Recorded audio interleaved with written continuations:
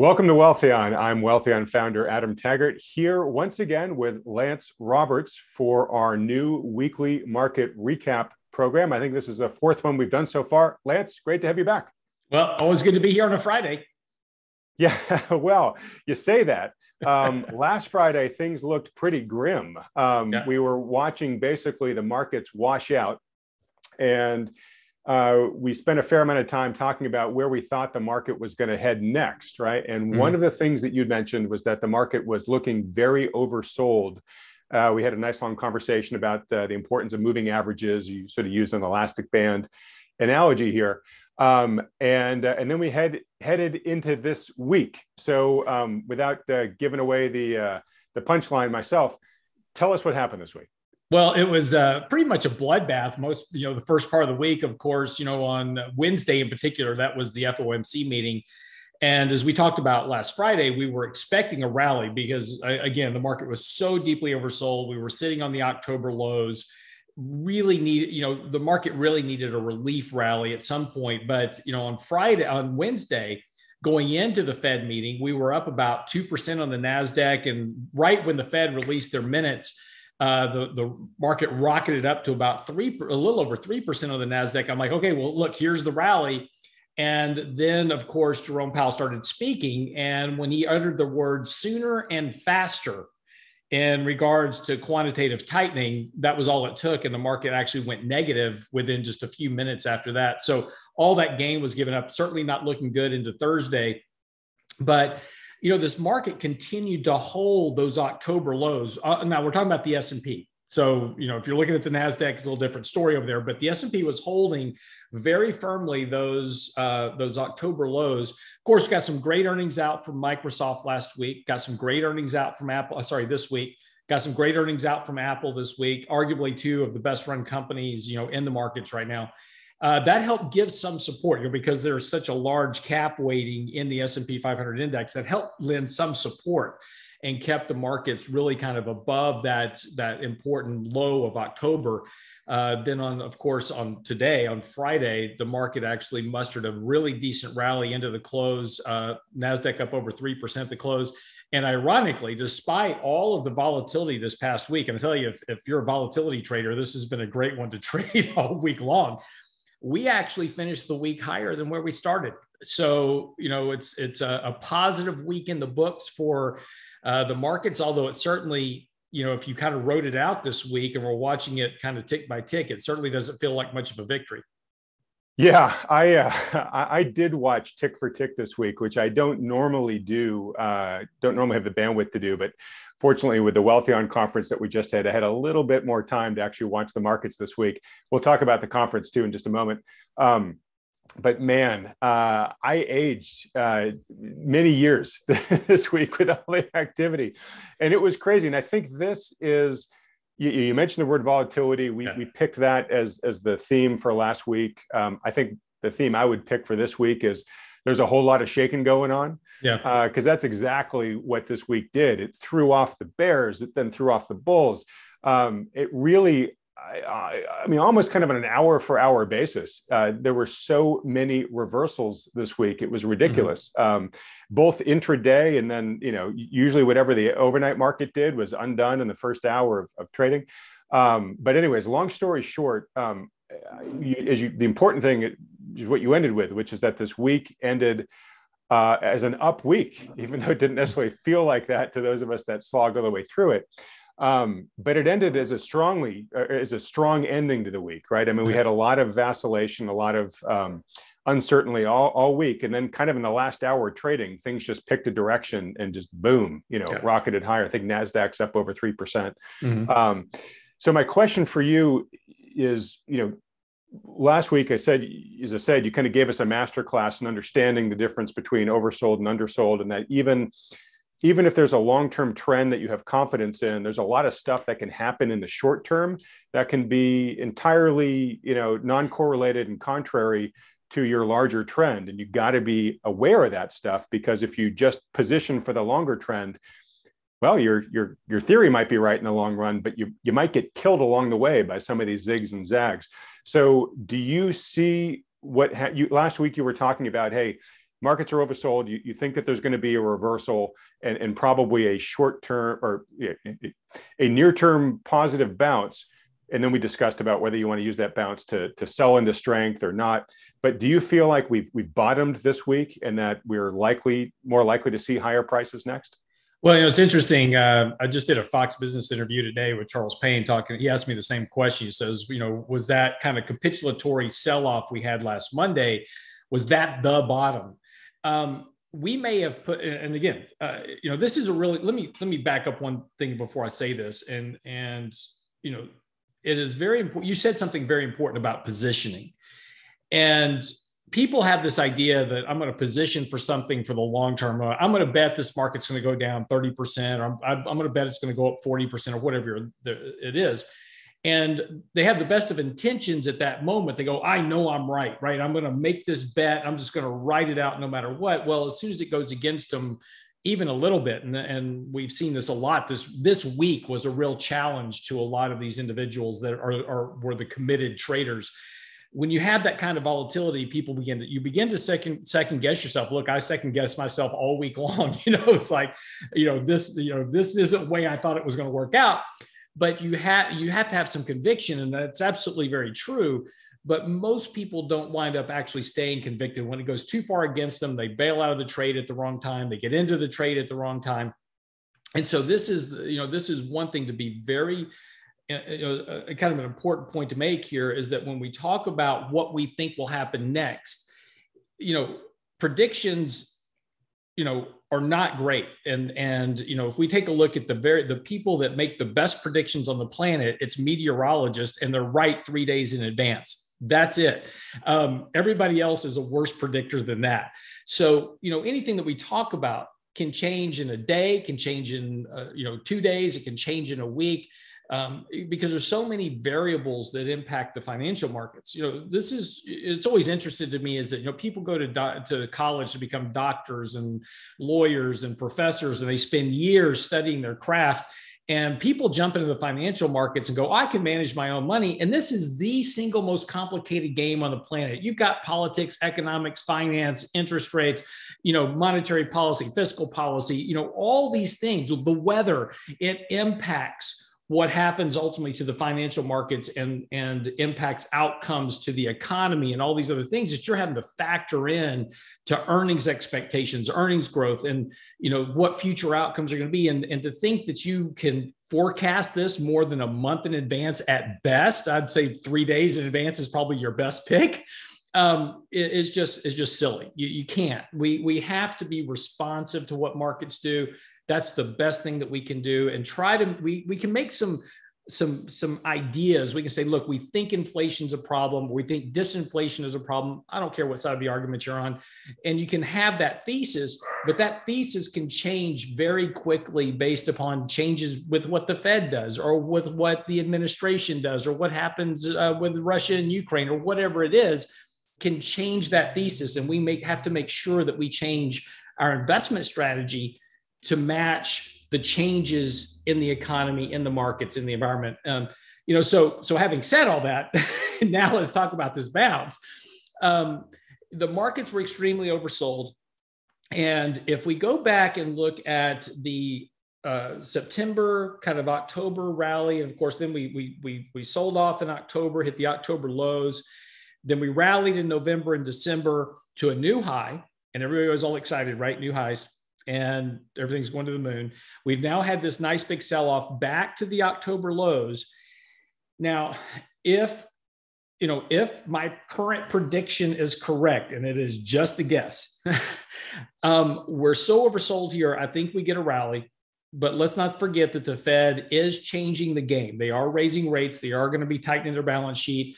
And I think there's a real possibility that we could rally this market back to the 50-day moving average, somewhere in that range.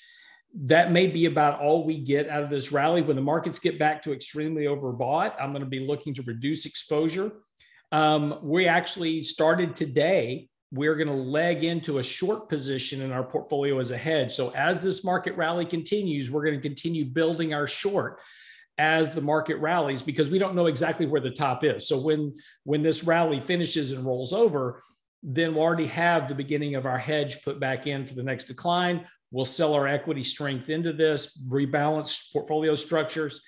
Because if this market peaks at a lower level than we had back in early January when we set new highs, and we crack these October lows. So in other words, we come down and retest and crack these October lows, you will have a very well-formed head and shoulders pattern, which for all the bears out there, that's exactly the pattern you're looking for to have a bigger decline. It's also the exact pattern we saw back in 2008 when we liquidated all of our equity positions at that point in June of 08, when we actually cracked that head and shoulders pattern. It was a kind of an accelerating head and shoulders pattern that occurred back in 08, but very clear, very defined. And we broke that, retested the bottom of that neckline. I know this is a lot of technical stuff, so don't worry about it too much. It's not that big of a deal. But when we retested the bottom of that neckline and failed, that was the classic beginning of a bear market. That's all you needed to know. So we have the potential makings of that. Now, what would negate that? Well, if we break out to all-time highs, it's done. We're back into a bull trend, and you need to be long equity. And my bet is this year is that this is going to rub some people the wrong way. I'm just going to tell you this right now. I think that growth is going to wind up outperforming value later on this year. Okay. Well, we have to dig into that just a little bit. I just threw that. It's like one of those little bombs. You just throw it out there and then walk away. Yeah, exactly. And we may have to make that like the focus of an entire, one of these sessions, because I'm not sure we can do it justice in the time we have left. You said a number of important things there, and there's a couple I wanted to either underscore or dig into a little bit more. So you were talking about the importance of open-mindedness, I guess. That's really, what's really going to be in serving investors. I mean, it serves investors serves them well in any circumstances, but I think particularly in ones that are like we're in now, where volatility is so rampant. And we were talking before we got on the recording here, it's so interesting, both in response to the recap we recorded last week, where you were, going through the argument of a bounce or reversal happening this week. And then I had David Hunter on the program, just released his interviews yesterday and today. He's got very extreme predictions. And in both cases, there are a lot of people sort of climbing on board saying, no, this guy's wrong. They don't get it. A lot of the comments were, these guys don't realize that this market's done. This is the rollover. This is the washout. This is the big bust, right? And it's so funny because, I would say most people who watch Wealthion would consider me a bear. And I don't try to be one philosophically. Yeah, you consider me a bear? No. I get lumped into the bear bracket all the time. All right. It's okay. Like, Lance, he's always bearish, right? Always bearish. Yeah, exactly. Yeah. And I really think we're just sort of reacting to, the macro data that we spend so much time looking at. And so you would think that, it's ironic when people are sort of reacting to me like they think I'm being blindly bullish. I've been ever rarely called that before. But look, I'm not here to say that they're right and they're right and I'm wrong, or I'm right and they're wrong, or vice versa.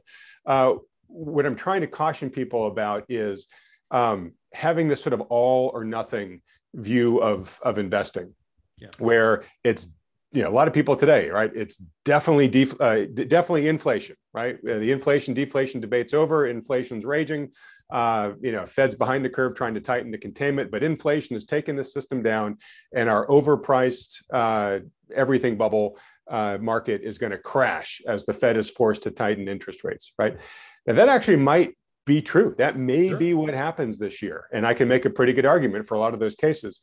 But there's a lot of things that can happen on the way between now and then that if you position just for an inflation death spiral, you might get knocked off way before by trends that you didn't anticipate, micro trends that you didn't anticipate, or maybe even some changes in the macro trend. You and I, again, before we started recording, you were telling me about the latest Atlanta Fed GDP Now numbers. The Q4 number just came in, and it was the final number came in. I think it was like 6.5% GDP growth or something like that for Q4.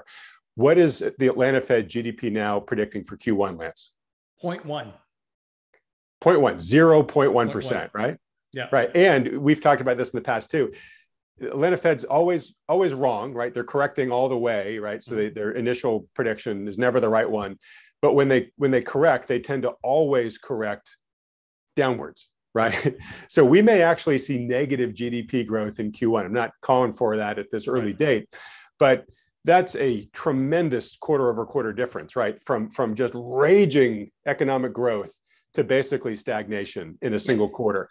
Can I stop you real quick? Because you just hit two really important points, and I don't want to get too far downstream without addressing these.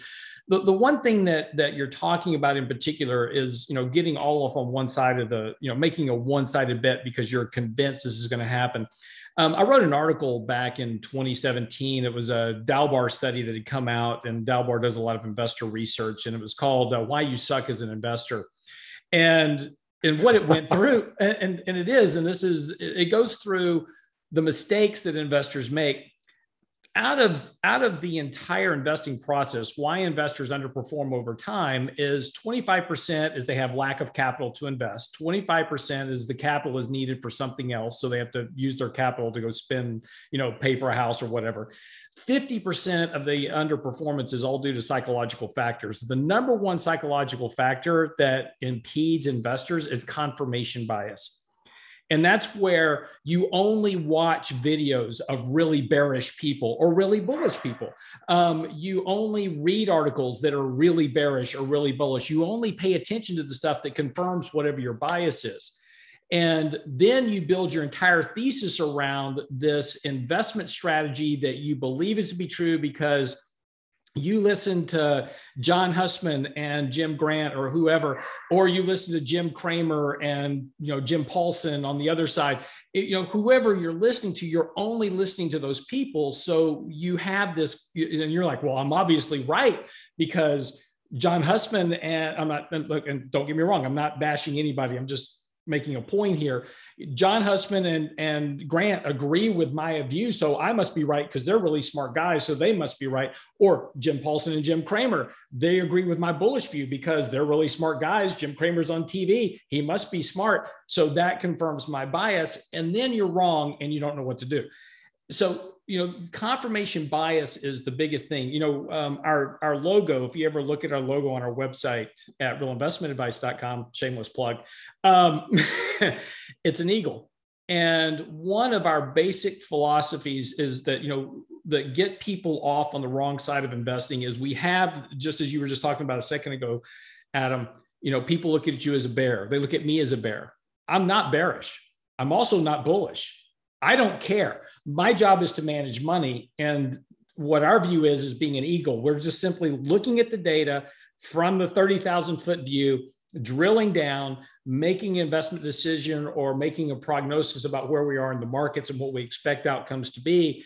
And if you align yourself as either being bullish or bearish, you're locking yourself into a view that leads to confirmation bias. I'm bullish, I'm only going to read bullish stuff. I'm bearish, I'm only going to read bearish stuff. That's how you get on the wrong side of the trade.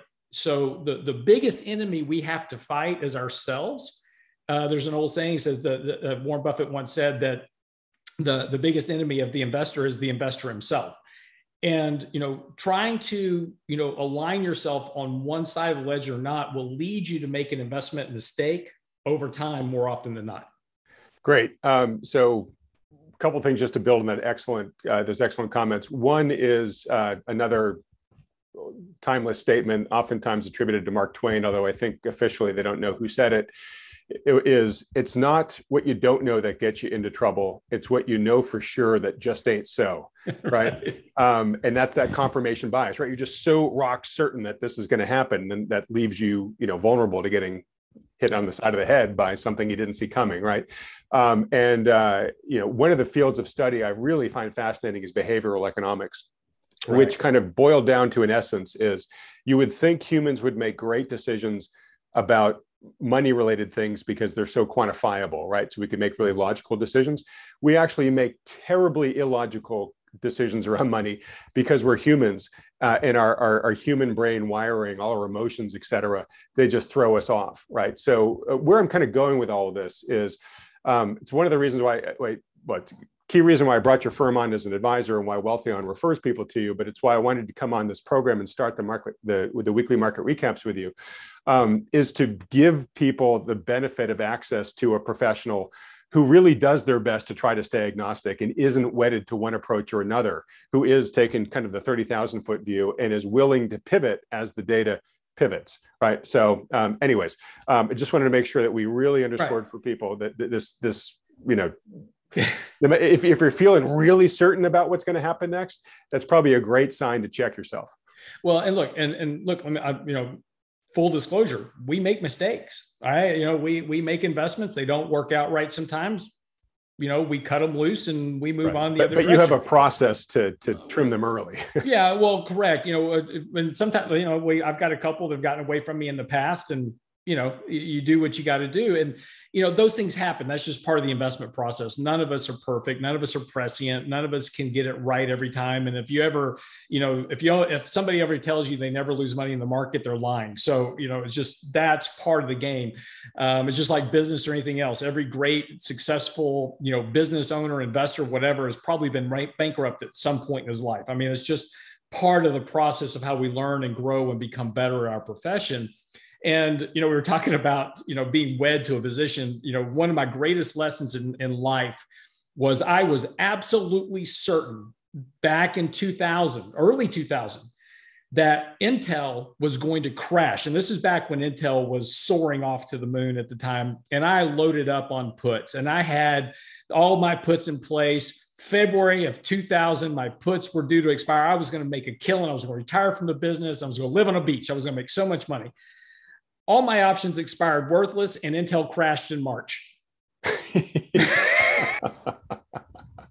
That's just because the universe hates you, Lance. Exactly. But my point is that's the problem with being wed to some decision, is that you may be absolutely right.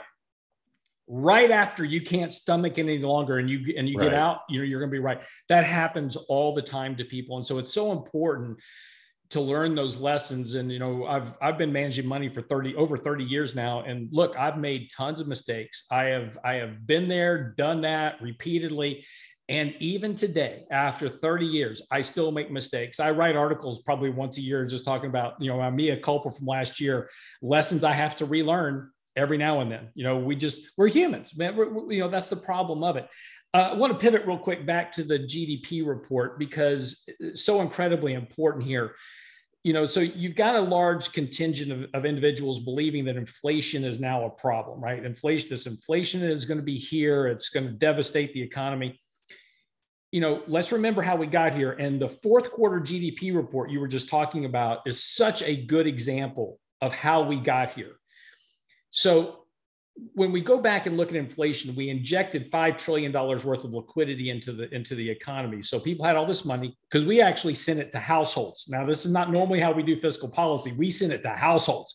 So everybody had their $1,400 checks twice and a $900 check. They're running out and they're buying laptops, TVs, couches, Home Depot's booming because everybody's buying new lawnmowers or whatever. And so all that demand, which by giving people money, you create demand. Even if the economy hadn't been shut down, if the economy had just been normal, you'd still have inflation, because the demand surge would outstrip the supply we had available. This is because back in the 80s, we studied the Japanese model of manufacturing. And we said, you know what, we shouldn't be stocking all this inventory on our shelves. We should go, we can now, because of FedEx and all this other stuff, we can deliver so quickly. I'm going to do just in time inventory management, which means I keep a bare minimum of inventory, just what I need to meet demand right now. And then as more demand comes in, I can build it and ship it so quickly that I'll just, restock as I go. Well, that's all fine and dandy until you shut down the economy and nobody has inventory, right? So that's what created this massive surge in demand. Now, why is the fourth quarter GDP so important, particularly on this inflation question? 60% of the fourth quarter GDP was inventory restocking. Now, if I'm stocking up inventory at a time, and there was a chart out last week of retail inventories, which have surged, massive levels of retail inventory right now. If inventory is surging and liquidity is coming out of the markets, in other words, there's no more $900 checks, there's no more $1,400 checks, real DPI has now decreased 8 months in a row. Real disposable personal income has declined 8 months in a row, not keeping up with current levels of inflation. That means I have less money to spend at home. So I'm not gonna make your inflation deflation case for you, but just I want you to think about this. If inventories are surging and demand is falling, what do you think happens to prices? So if that's the premise, right? If that's what's going on economically, and if the first quarter GDP is 0.1, what do you think the inflation equation is going out into the rest of this year? At a time when the Fed is now hiking interest rates, why do we hike rates? It's not to combat inflation. And hiking interest rates on the short end does not impact inflation except by slowing economic growth. So if I slow economic growth and I tighten monetary policy and wages aren't growing and I'm not giving the economy more money and I've got an inventory build, what do you think happens to your inflation story? So if you're now stacking up your entire portfolio based on the expectation of surging inflation and we're going to have a repeat of the 70s, you may very well find yourself on the wrong side of the trade. I don't know if that's the case. I'm not saying that's the case. I'm, again, 30,000 foot looking down. That's what we're seeing right now. And that's why if deflation, or I should say actually disinflation, lower rates of inflation, is a story for this year, markets are going to start looking back towards companies that can grow earnings in a disinflationary environment, which is what? Manufacturing commodities, or is it technology? That's what you need to be thinking about as you position your portfolio. It's super important. And folks, we're going to go along here. Sorry for that, but we're just in such fertile territory here. I can't bear just to cut it off right away. And I do want to underscore as well, Lance, in last Saturday's Wealthion conference, the first two speakers, Lacey Hunt and Jim Rickards, basically made that case. Right. Lacey Hunt, just went through all the data to show that despite all the headlines that inflation's getting right now, deflation is still in the driver's seat. And Jim basically said, the prevalent term for at least, the next bunch of months of this year that he sees is disinflation. Yeah. And then his big question is, do we end up tipping into real deflation, maybe recession, et cetera? Who knows? But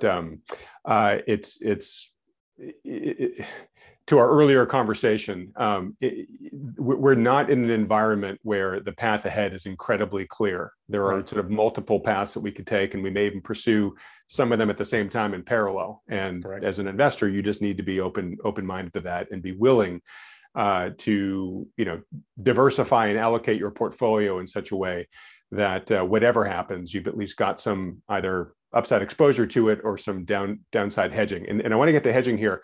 I feel like we've been spending a lot of time talking about the vegetables, which are very important. But at the end of the day, everybody loves the taste of the steak. So let's get back to some of the trades that you're making here for two reasons. One, you mentioned that you were beginning to put on some short positions. Right. So first question is are there any other trades you're making right now that folks should know about? And then after you've answered that, if you can talk about how you're building that short exposure, because it sounds like you kind of build it's almost like a ladder up approach. Mm-hmm. And I just think folks would really benefit from sort of understanding your process and putting that together. Sure. So a couple of things that you want to, okay. So again, this is going back to our thesis about the markets and the economy. So if you don't agree with me, it's completely okay. Nothing wrong with that. I may be wrong, and it wouldn't be the first time in my life. So as again, I don't know if we take a look at the technicals of the market, we've bottomed at a very nice place, lots of support. We've built lots of support there. And I think that now could potentially become a bottom, at least for a little bit of time. However, there's a lot of people that are trapped inside this decline, and they're very worried. And right now there's a lot of people sitting on the sidelines, just please just, get me a little bit of a rally so I can get out. So that's why I think we can potentially get a rally here back towards the 50-day moving average. And, it's not tremendously far from here, but I think, probably 3% from here or so.